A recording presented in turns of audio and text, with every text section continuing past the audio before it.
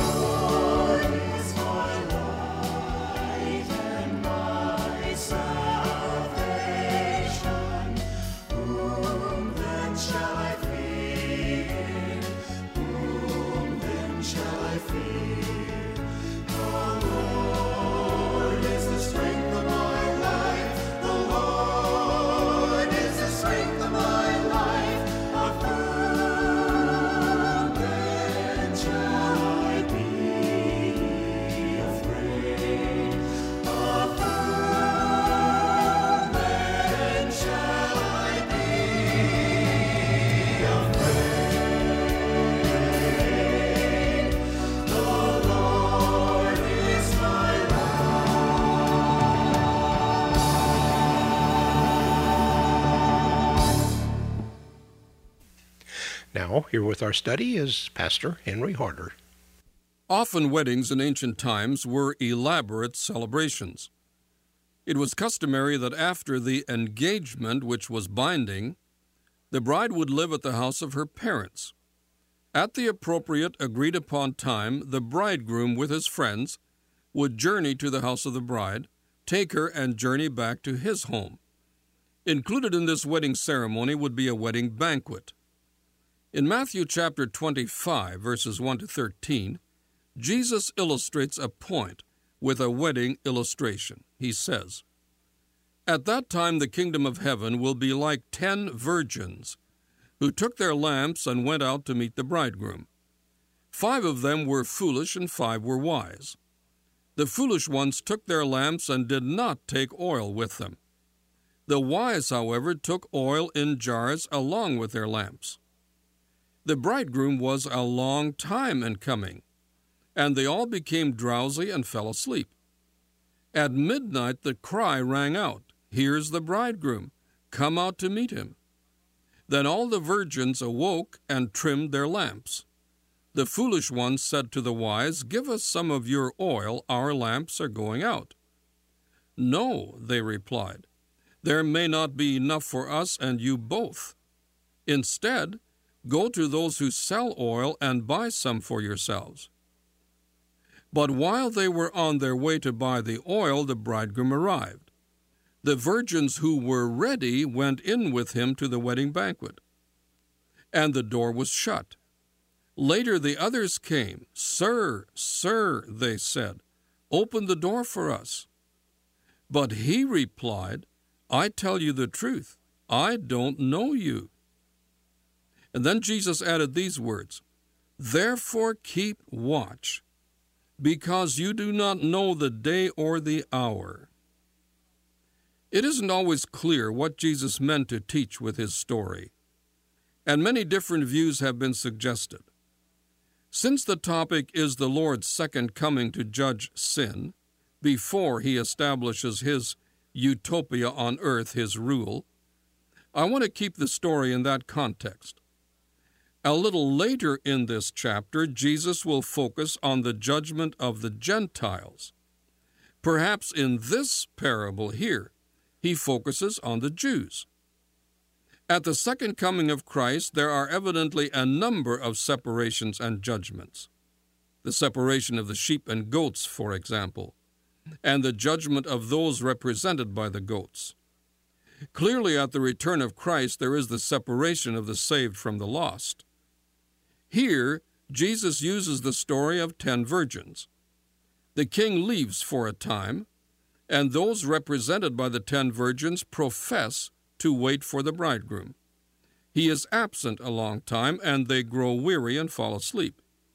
When news of the coming of the king awakens them, 5 confess that they have taken no extra burning oil for their lamps. The point is that they had not properly prepared for the coming of the king. They were caught unprepared.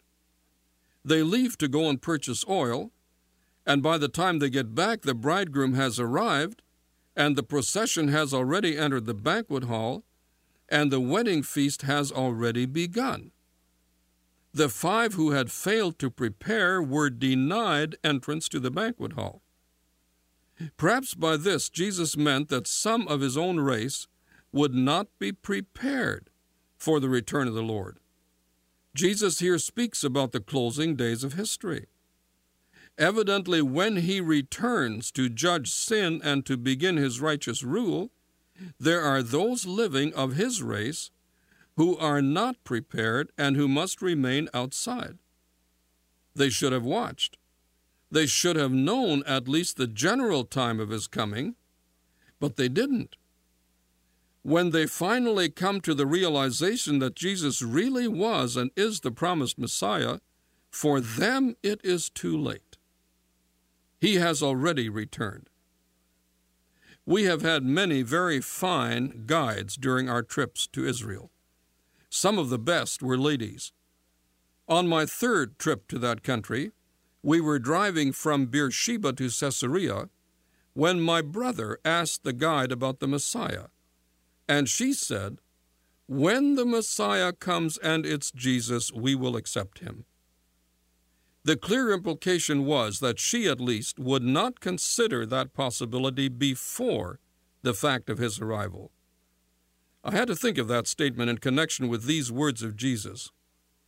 For the 5 foolish virgins, it was too late. They wanted to prepare after the fact. It doesn't work that way. These 5 cry, "Sir, sir, open the door." The bridegroom says those terrible words, "I don't know you." While Jesus may here be speaking primarily to his own race, a wider application is demanded. The point of the parable is that the Lord returns unexpectedly. Like the generation in Noah's time, people put off receiving the Lord as Savior, and then they realize that the opportunity has passed them by. Then no amount of crying will reopen that opportunity. Once the door of opportunity is closed, it will not open again. At death or at the return of the Lord in judgment, that opportunity to receive the Savior ceases.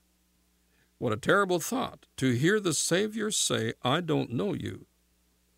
I must say that we're still on this side of death and on this side of the Lord's return. He came once to die in our stead and to present himself as everyone's Savior. That gives everyone the opportunity to receive his life by believing it and accepting him. The time of grace isn't over. The opportunity is still open to everyone. Neither death nor the Lord's return has closed the door. But one day it will close. And then Jesus will say to those who refused his life, "I don't know you." Those are sobering words that ought to impact every listener, to make sure that that decision has been made and we'll be on the inside of that closed door.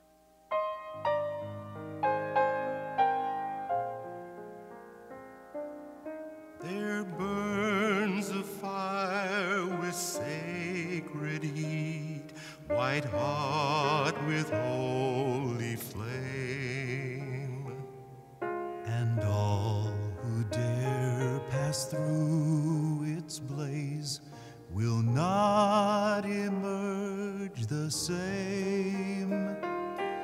Some as bronze and some as silver, some as gold, then with great skill, all are hammered by their sufferings on the anvil of his will.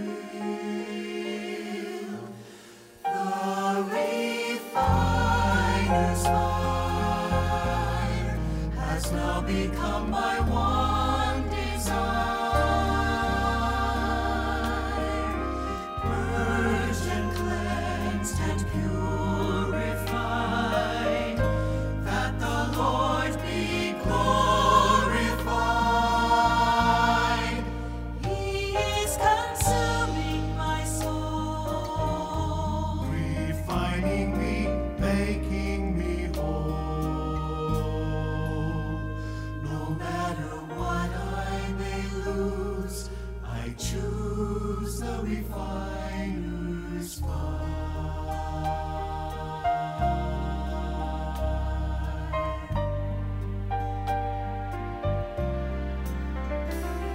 I'm learning now to trust his touch, to crave the fire's embrace.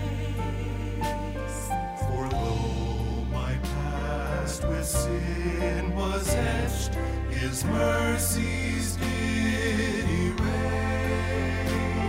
Each time his purging cleanses deeper, I'm not sure that I'll survive. Yet the strength in growing weaker keeps my hungry soul alive. The refiner's fire has now become my one desire, purged and cleansed and purified, that the Lord be glorified. He is consuming my soul, Refining me, making me whole. no matter what I may lose, I choose the refiner's fire.